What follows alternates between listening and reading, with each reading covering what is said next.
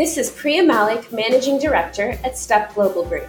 And this is Upteen Baziri, Managing Director at Brevet Capital Management. Welcome to the Investment Migration Report.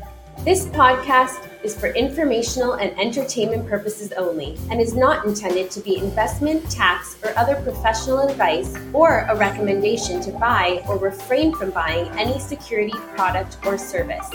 The views and opinions expressed are our own and do not represent the views or opinions of our employers. Hello, I'm Upteen Baziri. And I'm Priya Malik. And today we're excited to welcome you to the second season, episode 3 of the Investment Migration Report. Today's special guest is Ronald Klakso, a founding member of Klasko Immigration Law Partners. Hi, Ron. Welcome to the show. Thank you, Upteen and Priya. It's my pleasure to be with you. I think we have a lot to talk about today. Absolutely. I know, Ron, a lot of people have known you from the industry, but some of our newer audience that may not be familiar with you, if you don't mind, just kind of tell us how long you've been involved in immigration and more specifically investment migration in EB-5. So I've been involved in immigration for many decades now, and EB-5 from pretty much from day one, which was 1990 when the program started.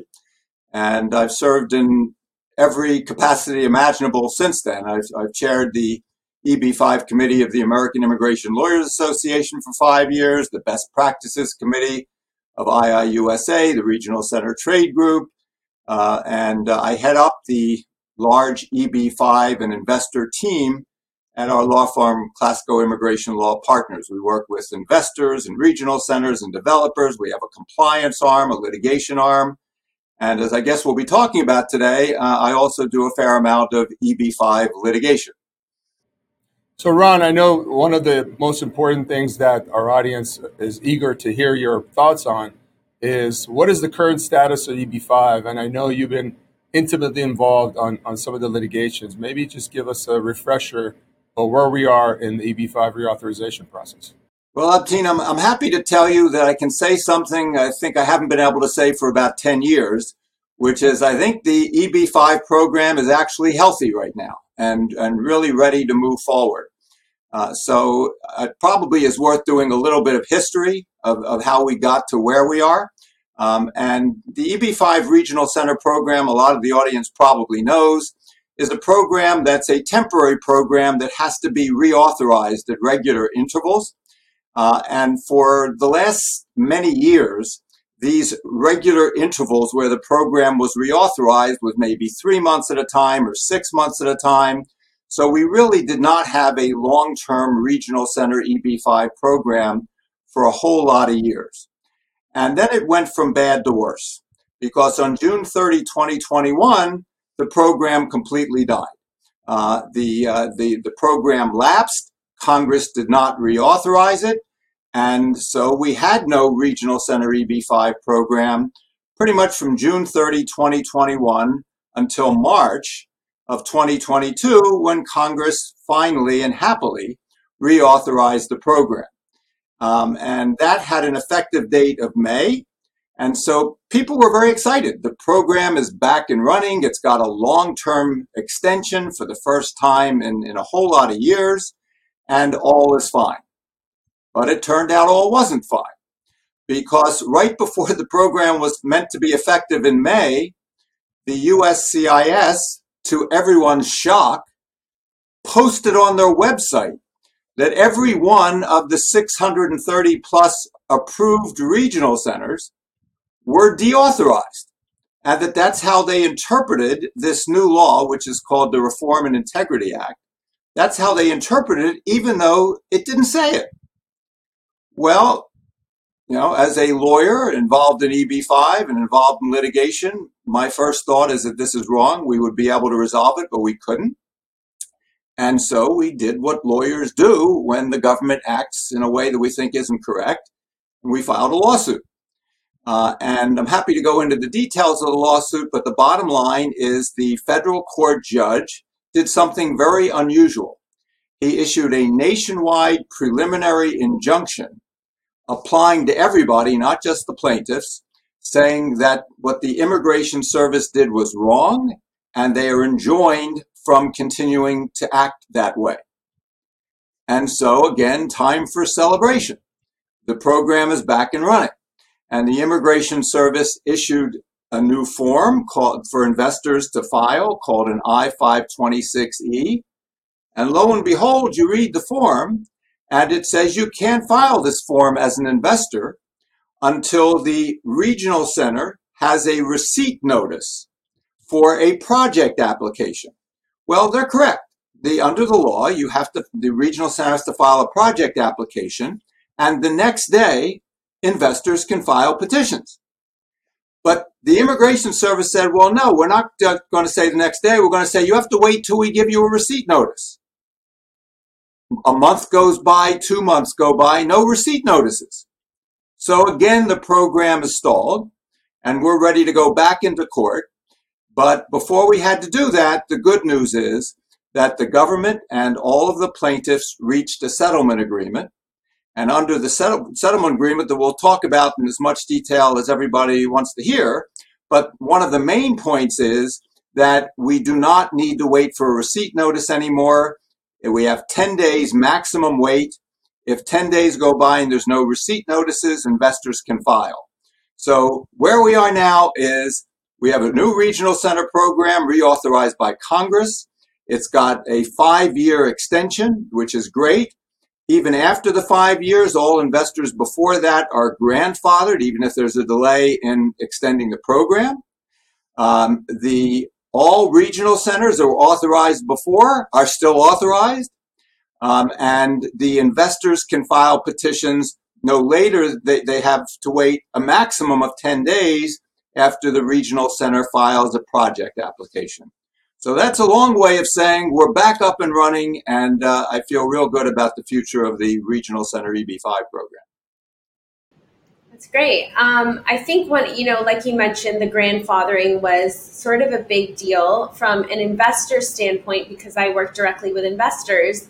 That was the most important thing because during this whole process since last June when the program was expired, the main thing that investors were worried about were their applications. And if the new regulations changed, were they going to affect them? And now that the program was expired, were they not going to have their applications processed? Some families who had already been waiting for 3 or 4 years to get to their final stage. So from an investor standpoint, the grandfathering portion of this reauthorization has been, I think, the most important part.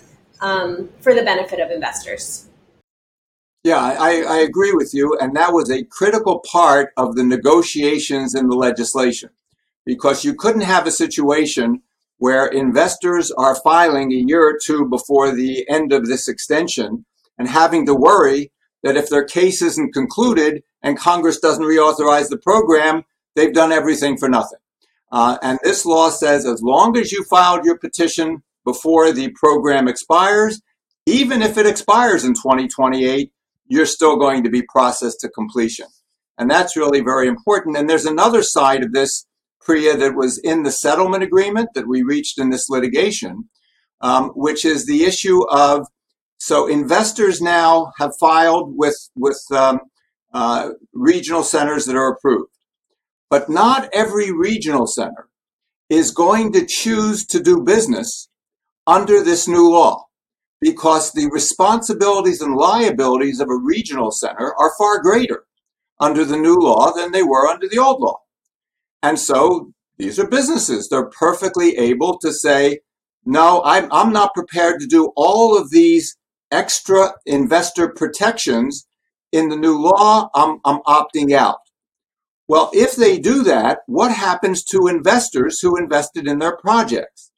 And one of the things we were able to get into the settlement agreement is if that happens, and it will happen, even if your regional center chooses not to proceed under the new law, you will still have your I-526 petition adjudicated and hopefully approved, irrespective of the regional center not still being in existence. Ron, I want to jump in and ask a lot of detailed questions about the various litigations and the settlement agreement, but just for our audience, if you don't mind, and I work with developers all the time, maybe talk about how crucial it is to have this 5-year runway until 2027. In the past when we had these short reauthorizations, I think as short as 6 days, one of them, and the longest was maybe 6 months, but 21 different reauthorizations. How that uncertainty really affects developers. I mean, if you're a developer, you're looking at a 3 to 5 year development process when you don't have visibility more than 6 months. If you're able to raise money, how did that affect the market in terms of developers, as well as projects, as well as areas that really need foreign direct investment, looking at EB5 as a viable funding option for projects that create jobs in the United States? Sure, and Abtin, the point you raise is absolutely critical. So this was, what is it called, death by 1,000 cuts. So June 30, 2021 was the 1,000th cut. That ended things until it was reauthorized.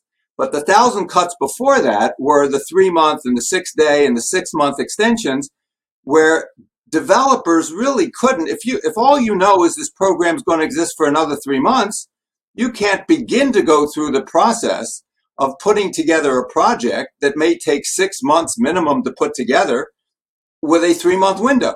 So, and this has been going on for probably 5, 6, 7 years, where we've had these short-term extensions. So as an investor is saying, well, am I really comfortable with a program where the U.S. government is only extending it 3 months, even if I can get my petition in? And the answer is, in many cases, no, they were not. If I'm a developer, am I comfortable trying to start to develop a project that's going to depend on EB5 money as part of the capital stack when the program may expire in 3 months? So for everybody across the spectrum in the EB5 industry, even though the program was technically alive before June 30, 2021, it was kind of hanging by a thread. And only now that we have a long-term extension with 100 pages of congressional investor protections built in, which I think are mostly very good, that we really now have a viable long-term program that investors and developers and regional centers can count on for the long term. And how long-term is this extension, just so the investors know? How long will this go on for before there are any more changes? Sure. So it's September 30, 2027 is this extension. We hope that we'll get another long-term extension before then. But for both investors and developers, we know we have at least a 5+ year window. And maybe if you don't mind just outlining, the cost and the work and all the upfront process that has to happen for a developer or project sponsor or anyone creating jobs to be able to get their project in the market. What does that significant cost look like? And is it feasible to spend all that money to be able to go in the market on a 3-month extension versus a 5-year extension? Yeah, so I don't pretend to be an expert on all of the underwriting and putting a deal together, but certainly we know that in order to do this, you have to factor in to the capital stack, how much EB5 money is going to be available, where does it fit in the capital stack, is there going to be a senior loan, is the EB5 money going to come in as equity or is it going to come in as debt, and lots of 6 months to a year, I guess, with most of my clients. It takes as a minimum to put together a deal with EB5 as part of it. The bank may not want EB5 money in the deal. The plan to have EB5 money as debt may have to be changed to EB5 money coming in as equity. There's an awful lot of moving parts. As an immigration lawyer, my role is making sure that the EB5, that where EB5 comes in, is going to be fully compliant with the U.S. immigration laws, so such that the investors will ultimately be able to get their green cards if they invest in the project. So my part as immigration lawyer is serving as what I call the quarterback of a team that is going to include a securities lawyer, a business plan writer, and an economist at a minimum to put together all of the project documents that make this EB5 investment approvable for the investors. So, Ron, I just wanted to jump back to something you were mentioning earlier in terms of the reauthorization and all the new regulations that have been put on regional centers that they have to comply with. Can you speak a little bit about what some of those new regulations are? And do you think that is going to weed out sort of the regional centers that maybe weren't functioning professionally or ethically, and we're going to sort of be left with the cream of the crop or the better regional centers that have been making this their actual business over the past however many years? Yeah, Priya, certainly a good question, and a lot of the new law is devoted to that. And to answer your last question first, I do think that there will be a lot of regional centers that will look at what's required to operate under the new law and say, well, I can't do that with, I had one staff member. And there's no way I can undertake all of these things with one staff member. I'd have to build up a whole team. And not every regional center wants to do that.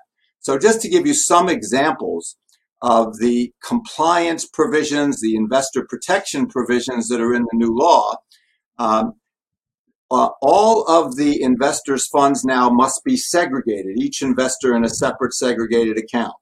The regional center has to hire what's called a fund administrator as a independent third party to review all of the funds and all of the use of the investors' funds and report on that. And if the regional center chooses not to incur the expense of a fund administrator, they have to do a certified audit, which is, obviously a significant undertaking. The law provides for regular notifications to investors of the status of the project, which was not required before. There's all sorts of transparency provisions regarding anyone involved in the marketing of the regional center project, what they call in the law direct and third-party promoters. And the bottom line is at every level, at the regional center level, at the investor level, there has to be full disclosure of everybody getting any kind of funds or commissions or monetary compensation arising out of the sale of the security, which is the EB5 interest. And there's new provisions for people marketing the projects where they will have to register with the U.S. government, meet certain guidelines.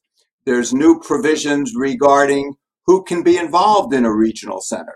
And basically, you have to be a U.S. citizen or permanent resident to be involved at any significant level within the regional center or the project.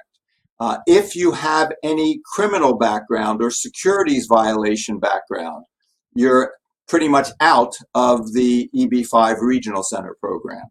So that's somewhat of a summary of maybe 50 or 60 pages in the new law, all designed to make sure that, you can never guarantee anything, but to do everything possible to maximize the chances that you're going to have professionally run regional centers, that investors will have protections, and that the program will not be subject to fraudulent operators.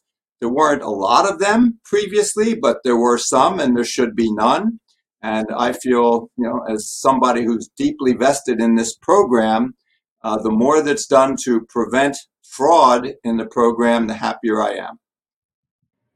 That brings up a great point, Ron. I think a lot of the integrity measures that Congress enacted as part of this legislation were just to really protect the investors. There's, you see those headlines where a regional center raised $100 million, and then instead of spending on a project, they went and bought Ferraris and a yacht and private jets.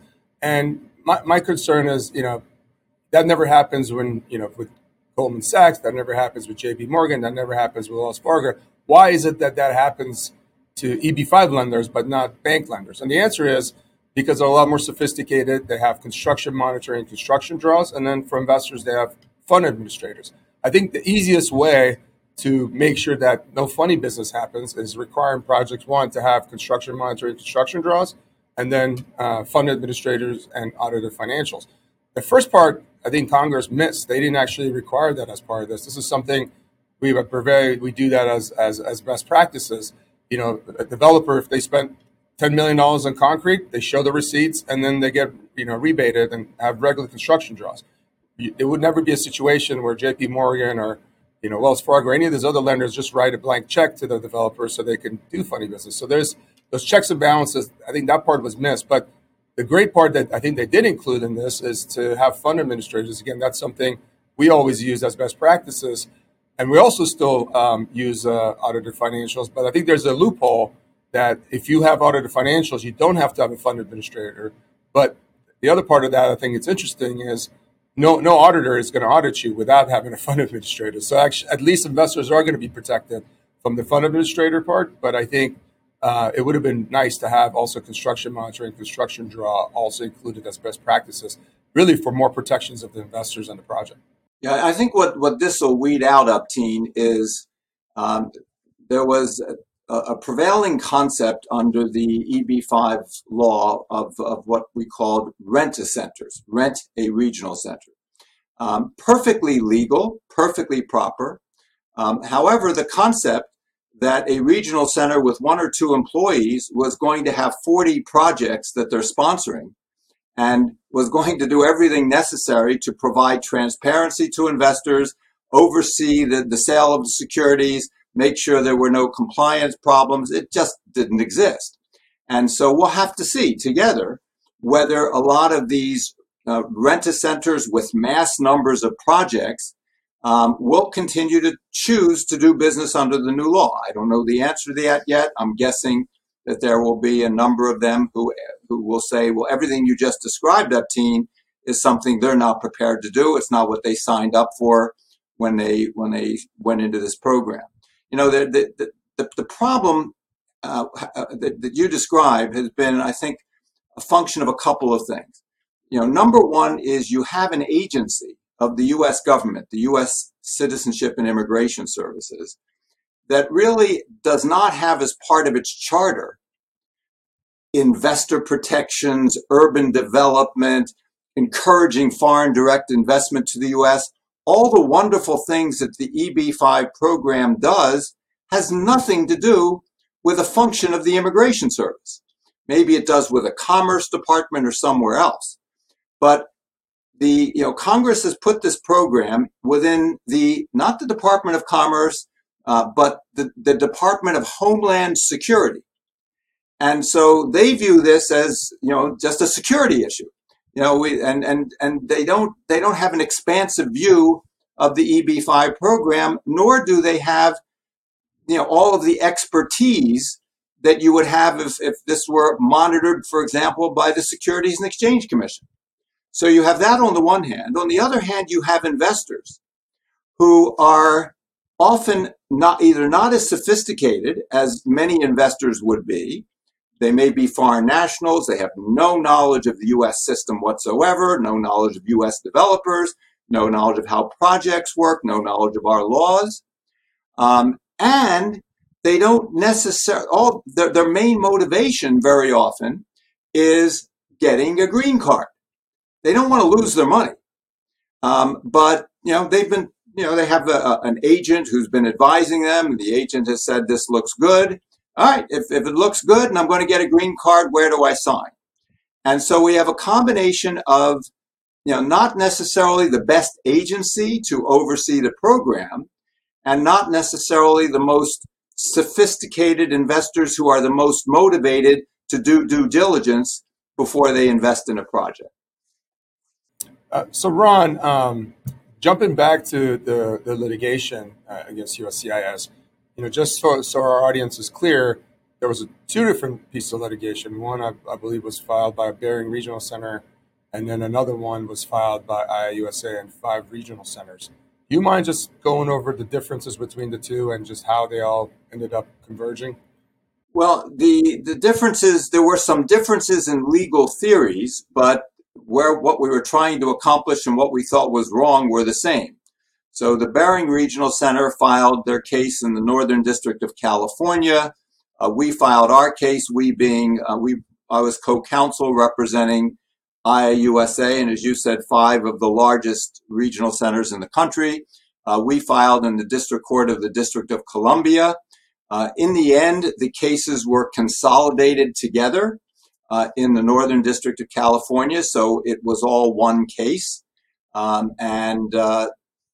argued the case together, and we got a settlement agreement signed by all parties. So even though it started as 2 separate litigations, it ended up being consolidated into one litigation.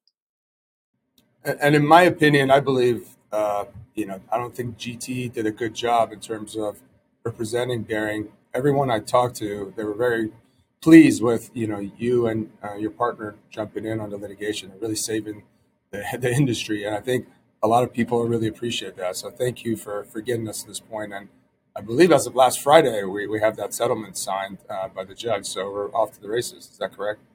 Well, first of all, I don't want to comment on other counsel. I do think that, that we feel very good, and more importantly, our clients feel that, very happy with the result and with, how the legal team represented their claims.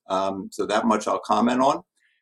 As far as the settlement agreement, it's signed by all parties, which includes the Department of Justice and the Immigration Service and all of the plaintiffs. As we're doing this recording today, as far as I know, the judge has been out of the office, so he hasn't signed it.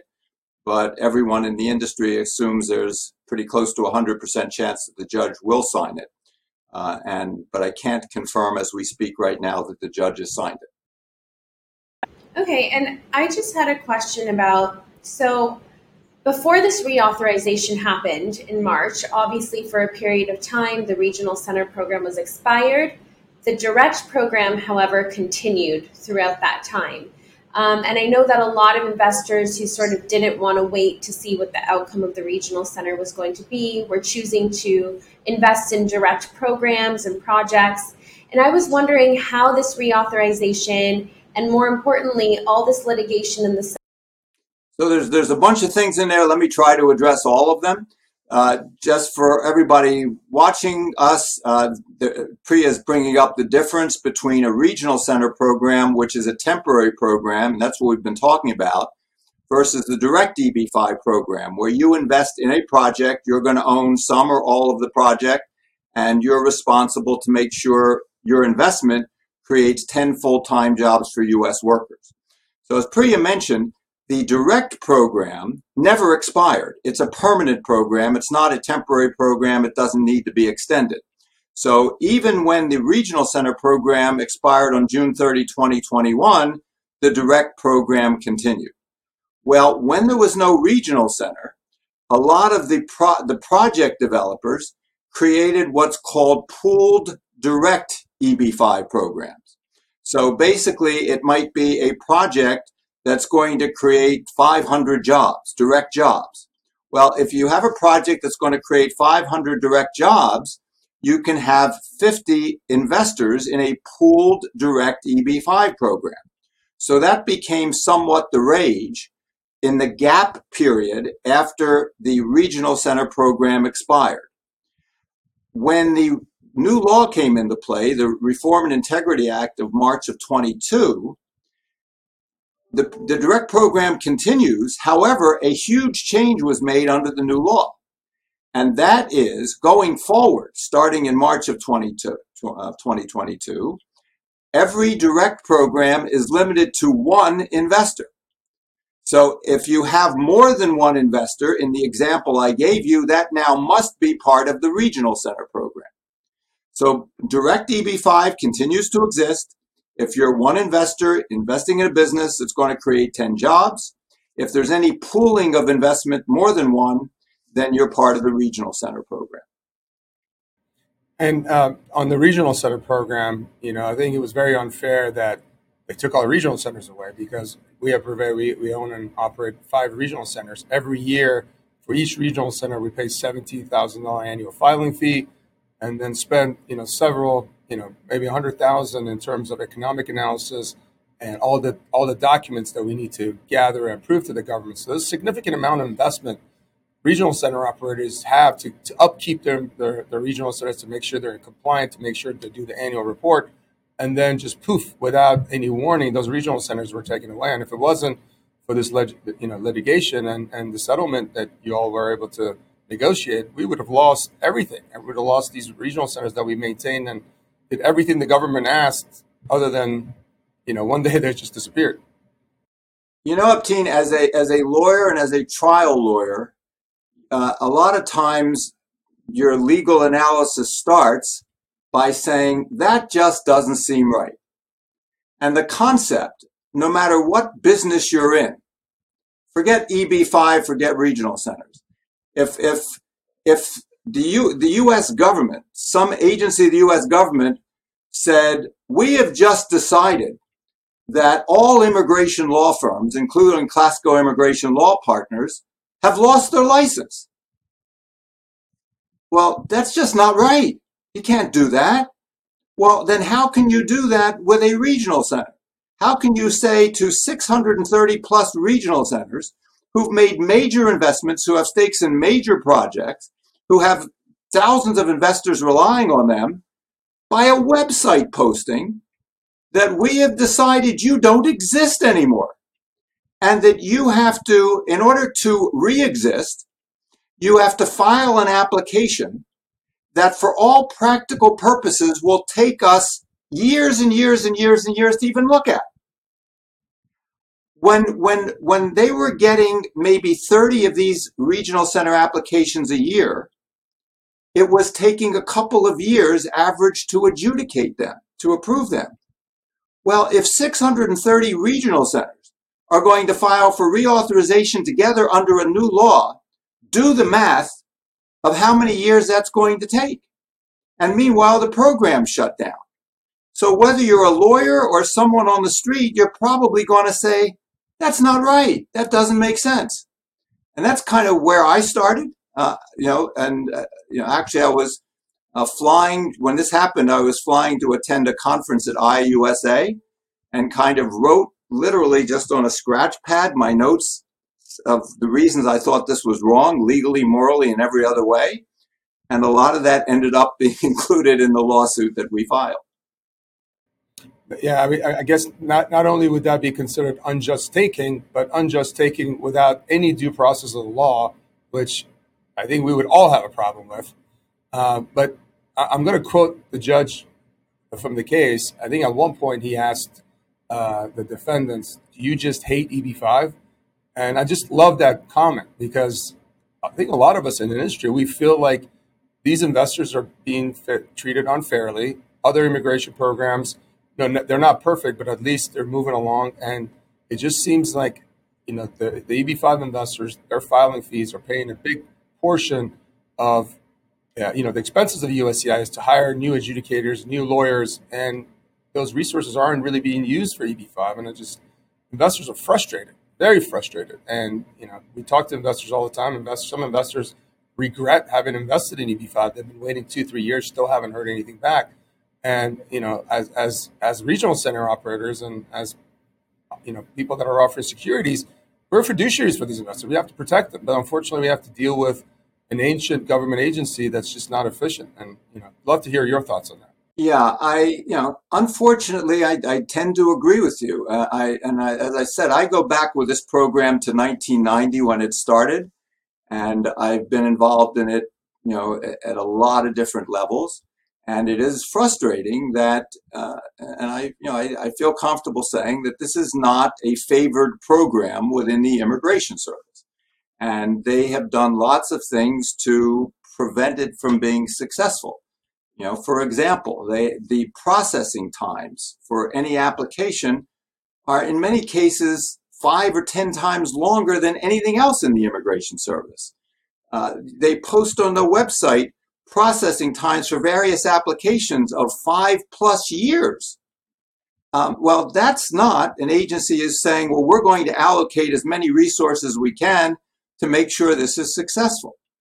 And that's a problem. And I hope that it will change going forward. And I would say, Abteen, that one of the things that I'm most proud that I accomplished in this settlement is that I put into the settlement agreement language a provision that the Immigration Service must meet with us, with representatives of the plaintiffs, at least quarterly for at least 2 years to talk about this program and the implementation of the settlement going forward. Well, that's a huge deal because, this has not been an agency that has been interested in discussing with the regulated public anything we're talking about. And now, by settlement and ultimately court order, they will be required to do this. And I think, the goal is not to make these meetings adversarial in any way. The goal is to make these meetings collaborative in a way that the agency and representatives of the regulated public will be able to discuss problems. We maybe will better understand some of their issues. They'll understand the industry's issues, and hopefully create a collaborative effort going forward that will make this program even more successful than we can imagine today. So, Ron, in terms of the new legislation and having these conversations with USCIS, I think there's a lot of things that Congress may have gotten wrong just because they're not well versed in there's the letter of the law and how the program works from a legal perspective, and then there is the market and what's realistic. And what you're saying is actually fantastic. I wish Congress would have also talked to industry experts, IIUSA, other industry groups, in terms of feasibility of some of the things that included.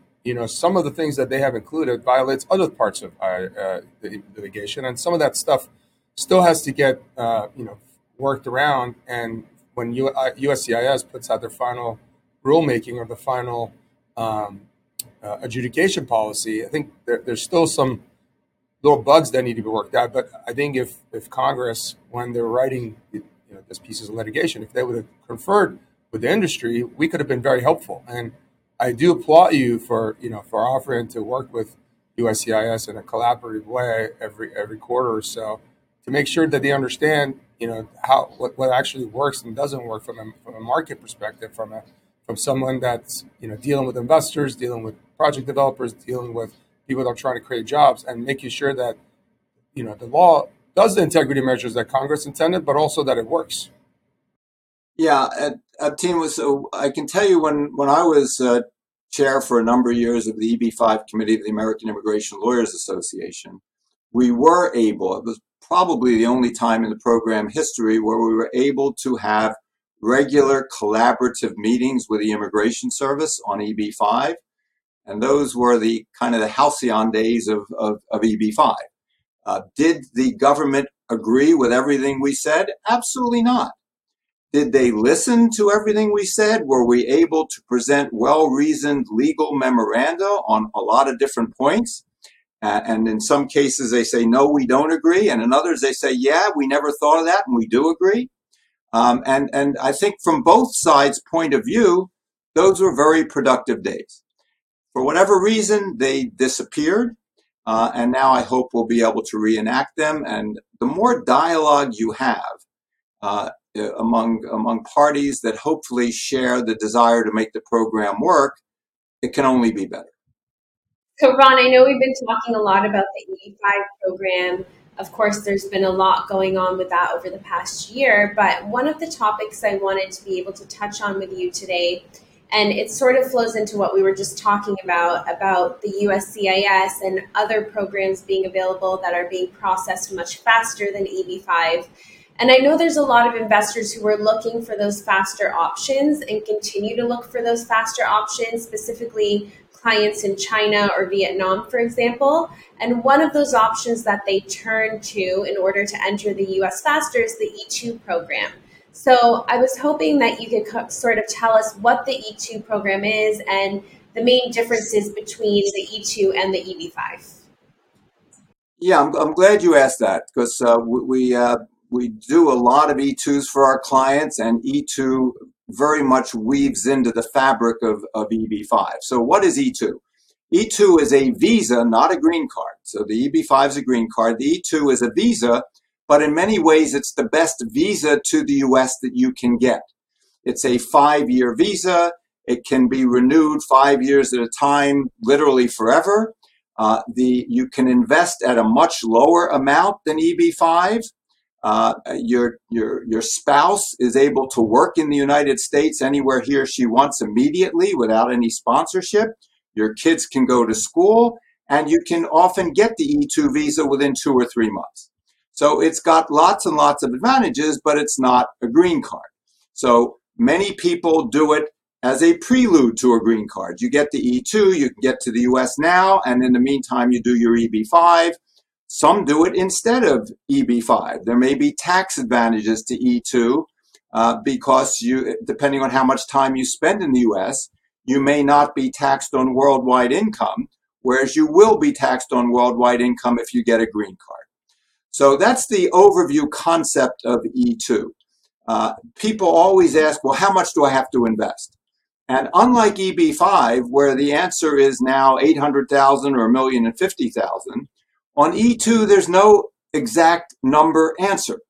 It's very flexible.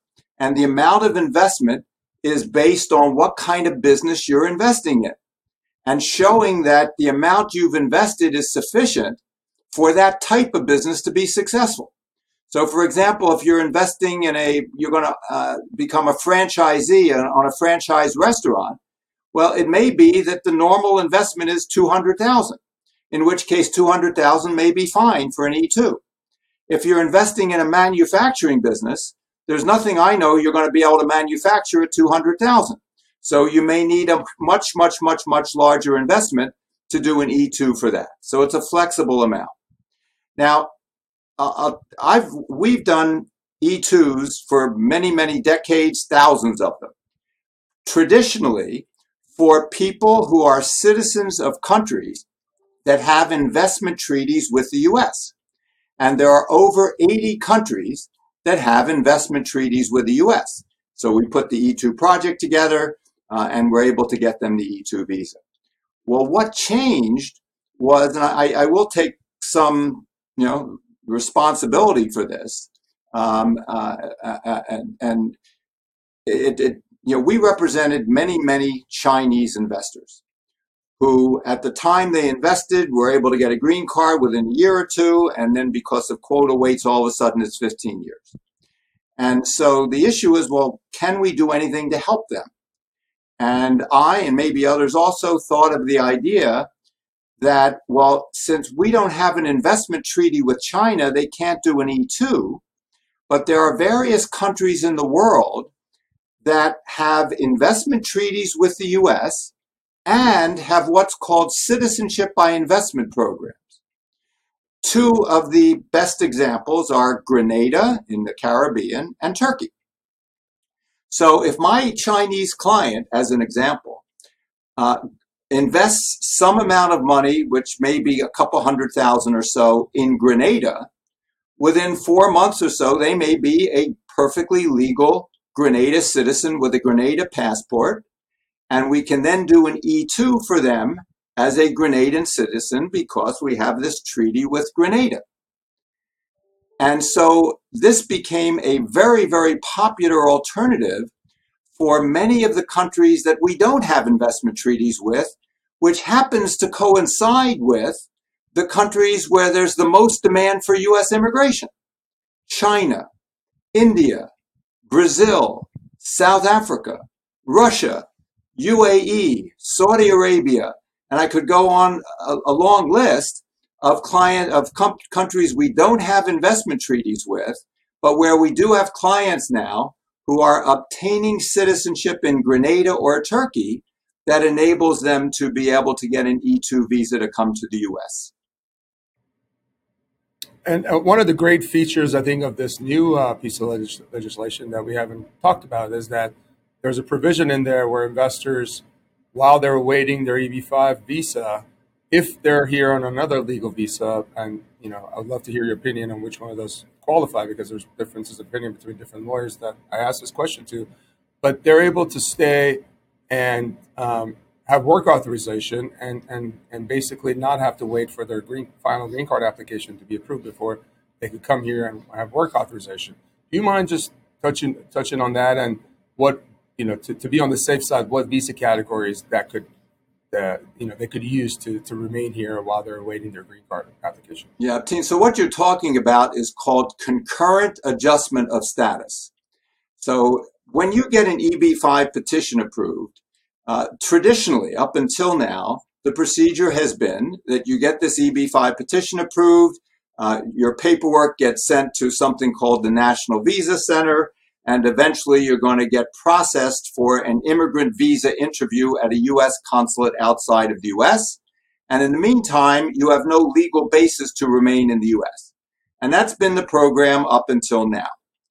One of the things we were able to get in the legislation, as you point out, is this concurrent adjustment of status, which curiously had always existed with the other employment-based immigration categories, where you're sponsored by an employer, where you're doing something in national interest or extraordinary ability. It's always existed for this concurrent adjustment, but under this Reform and Integrity Act, it now applies to EB-5 for the first time. Well, why is this significant? It means that now people can file their EB-5 petition and their green card application at the same time and don't have to wait for one to be approved before you can just start the process for the other and have to go to the U.S. consulate. Now you're able to legally stay in the U.S. the minute you file these applications, and may never have to return to your country to go to an interview. And in fact, may never have an interview at all anywhere. So that's a huge deal. When you file your adjustment of status, there's two other things you can file for at the same time. One is employment authorization to be able to work while the government's processing your application. And two is a travel document to be able to travel out of the country while the government's processing your application. So that's all great. What isn't quite as great is the fact that the Immigration Service is way slower than they used to be in processing those two applications. So if I'm here as a visitor, I'm here on an E2 visa, and I file for my green card, I can't work, my spouse can't work until my employment authorization is approved, which may take 6 months or more.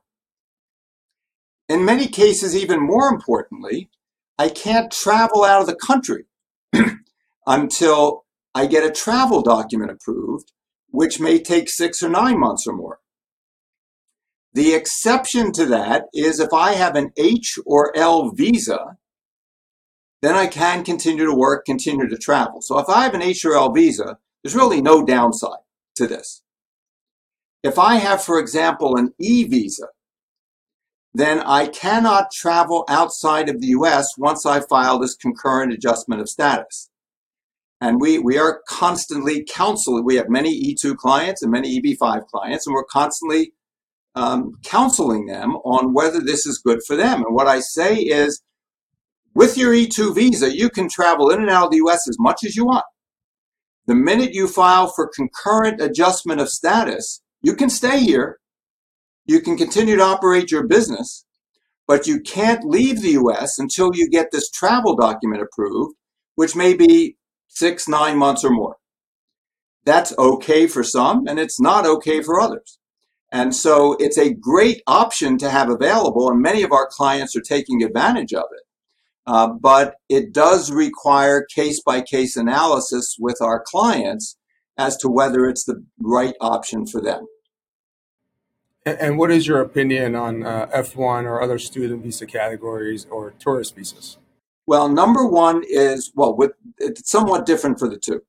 With a tourist visa, it's very important for the tourist not to file for a green card very shortly after they get to the U.S. Why? Because when you come in as a tourist, you are either saying, or it's implied, I'm just coming to visit. I'm coming to visit Disney World or my Aunt Edna in Texas. That's what you can do with a visitor's visa. If in the back of your mind you're saying, well, I'm going to get into the U.S. on Tuesday, and then on Wednesday I'm going to apply for an EB5 green card, well, you may have misrepresented when you came to the country as a tourist.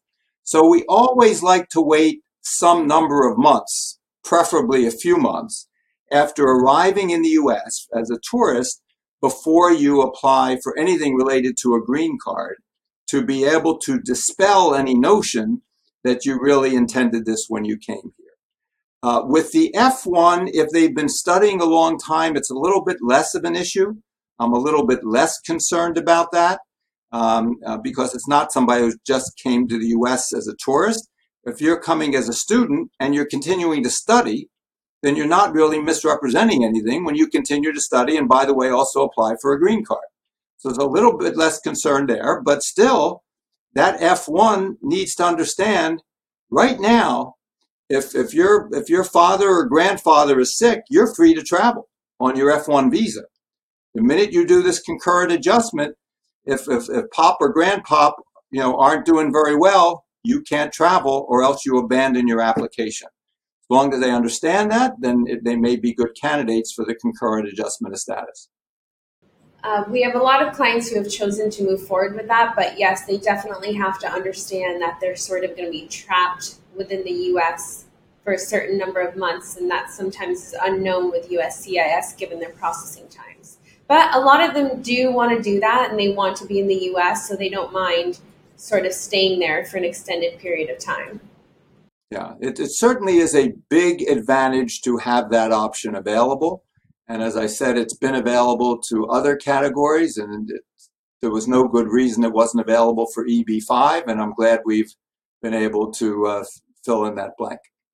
Well, the concurrent filing has also sort of changed the structure of how we've been doing applications in terms of who becomes the primary on the application.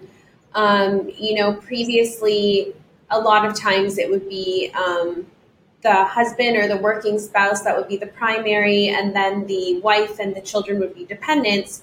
But now, given this option for concurrent filing, oftentimes they want to make the wife the primary so that she could actually go with the dependents and start living in the U.S. and hopefully working eventually, and the kids can go to school while the working spouse comes back and forth. So it's also changed the structure of that. Yeah, it's certainly a feasible strategy for the non-working spouse with the children to choose to come here, stay here, apply for adjustment of status, and then the working spouse who has to go back and forth to Saudi Arabia or China or India, wherever they're going, for business purposes or other purposes, not to do the adjustment of status, but still be able to do the green card at a U.S. consul later on. That's a perfectly good strategy. We also find, for long before the new law, that we had many cases where the non-working spouse was the principal investor, more for tax reasons. And in many cases, the working spouse says, well, there's no way I'm going to get a green card in the U.S. I have business operations in 7 different countries. And somehow, some way, I pay no taxes in any of them. And all of a sudden, the minute I get a green card in the U.S., I'm going to be taxed by the U.S. on my income in all 7 countries. Well, that's a non-starter. And so the way that's solved in many of our clients, we often work with tax counsel, is that the non-working spouse ends up being the investor and applies for the green card. The working spouse, maybe 10 years from now, will want to get a green card, but doesn't apply at all, and simply comes to the U.S. back and forth as a visitor's visa 2 or 3 or 4 times a year to visit the family in the U.S. So that's something that we've been dealing with for a long time. Ron, do you mind just telling the audience about the different visa categories that the new legislation has, and if there are any of those categories, if they're current or faster than the other categories? So under the new law, there's a new concept called set-asides. And this is particularly important to our Chinese clients and to some extent to our Indian and Vietnamese clients. So what the new law says is that 20% of all of the EB5 green cards must go to investors in rural areas. There's also a 10% set aside for high unemployment areas and a 2% set aside for infrastructure projects. Now, this is really important because it creates new lines, new quota lines. So, previously, I would have to advise an investor in China, if you choose to invest in an EB5 project, realistically right now, you may have a 15-year wait under the quota before you're going to be able to get to the United States. And that's a non-starter. And either you don't do it or you look at the E2 option. Well, now I can tell that same investor, if you invest in a rural project today, you may be the first in line in this new quota category with no waiting list. So you go from 15 to 0 in terms of a waiting list. This is extremely significant, not so significant for countries that don't have a waiting list. China has the biggest. Vietnam has a beginning to have a quota issue. India is likely to have a quota issue. So it's important for them, but most especially the Chinese. The other thing that the law provides is that if you invest in a rural area project, you will get something called priority processing. Now, this is a new concept, and we don't know what it's going to mean in real life. So what do we know? We know normally when you file an EB5 petition, it's going to be a pretty long time before the Immigration Service looks at it and adjudicates it and hopefully approves it. Does that mean a year and a half? Does that mean 2 years? Does it mean 2.5 years? It varies, but it's going to be a while. We also know that very, very rarely we can get the Immigration Service to do what's called an expedite. And with an expedite, they will deal with it very quickly, often weeks or months. That's existed all along, and that doesn't change. What's new in the law is if you invest in a rural project, you will get priority processing. What we expect that will mean is something shorter than every other project. So if they're averaging 2 years to do every EB5 petition, hopefully it'll be no more than a year and a half, or a year and a quarter to do the rural project because it's given priority. But we don't know in reality how big of a difference that's going to make. I'm going to say something a little controversial, but I think just eyeballing some of our competitors, some of the people that are bringing projects to the market, it seems like many groups are focused on these rural projects. And at Brevet, I have two hats I wear. One side is the EB5 fundraising, and I manage that group. The other side is the developers and originating new loans. And so we have to underwrite. We're registered investment advisors subject to SEC oversight. We have to protect our investors. We provide bridge financing on all these projects before investors come in. So the projects have to make sense. I have to be able to take them to our investment committee and get approval to fund those projects for bridge financing before the EB5 dollars come in. And I just find it very hard to underwrite many rural projects. I see, I'm not saying all of them, but generally rural projects tend to be riskier. And I think a lot of the failed projects in the past, there have been many that were in the rural project. I think everyone's focused on kind of the rural, but not necessarily on the 68%, which is the larger, really good projects in urban areas or areas that are high unemployment. If you were to guess, would you think that rural projects would get adjudicated faster, or just a regular TEA project that happens to have an expedite? Love to hear your thoughts on that. Well, I think a TEA project that has an expedite will be adjudicated faster than a rural project. I think a rural project will be adjudicated faster than a regular TEA or non-TEA project that doesn't have an expedite. That's, I think, the order of things. And Abtine, you're right. There's a real tug and pull here. Why did Congress have to do this? Congress had to do this because investors weren't interested in investing in rural projects. Developers weren't interested in doing rural projects. And you're, in many cases, there's a higher risk at every level in a rural project. Well, many of the key senators are from rural areas. And we're never going to agree to legislation that didn't do everything possible to encourage people to invest in rural projects. That doesn't mean that all of a sudden all of the top regional centers are going to change their business model and find a project in an area nobody ever heard of. And that's not likely to change. So there will still be most projects on the market, I'm expecting, from top developers, top regional centers, will likely continue to be in urban areas because that's where the construction demand is. That's often the least risk opportunities available and the most favorable opportunities available. That's not likely to change. And for many investors around the world, I expect that they will continue to invest in places they've heard of, in U.S. cities that they've heard of. But in China, I expect that if the difference is 15-year wait or zero wait, they will invest in rural projects. I was just going to comment that this is going to make, a big difference for a lot of our clients. We're actually seeing it now. So now that the program is back, we've been meeting with people. We had a seminar last night, and we're gauging the interest. And definitely it's interesting to see if people are still going for, the projects that are in an urban area or maybe with a more well-known regional center, but they're not one of the set-asides versus the chance of having priority processing in a rural area. So we're still trying to figure that out, but it'd be interesting to see what people go for. And Ron, I think you're absolutely right. I think, as someone who immigrated to the United States in 1991 myself, I think typically immigrants, even though there's no requirement that they live in the area they invest, typically they want to be in the area they invest. And most immigrants want to go to gateway cities where there's other people from their home country that they know and speak the language. Typically, they flock to New York and California and Texas and Florida, and less to Iowa and Idaho and Wyoming, places like that.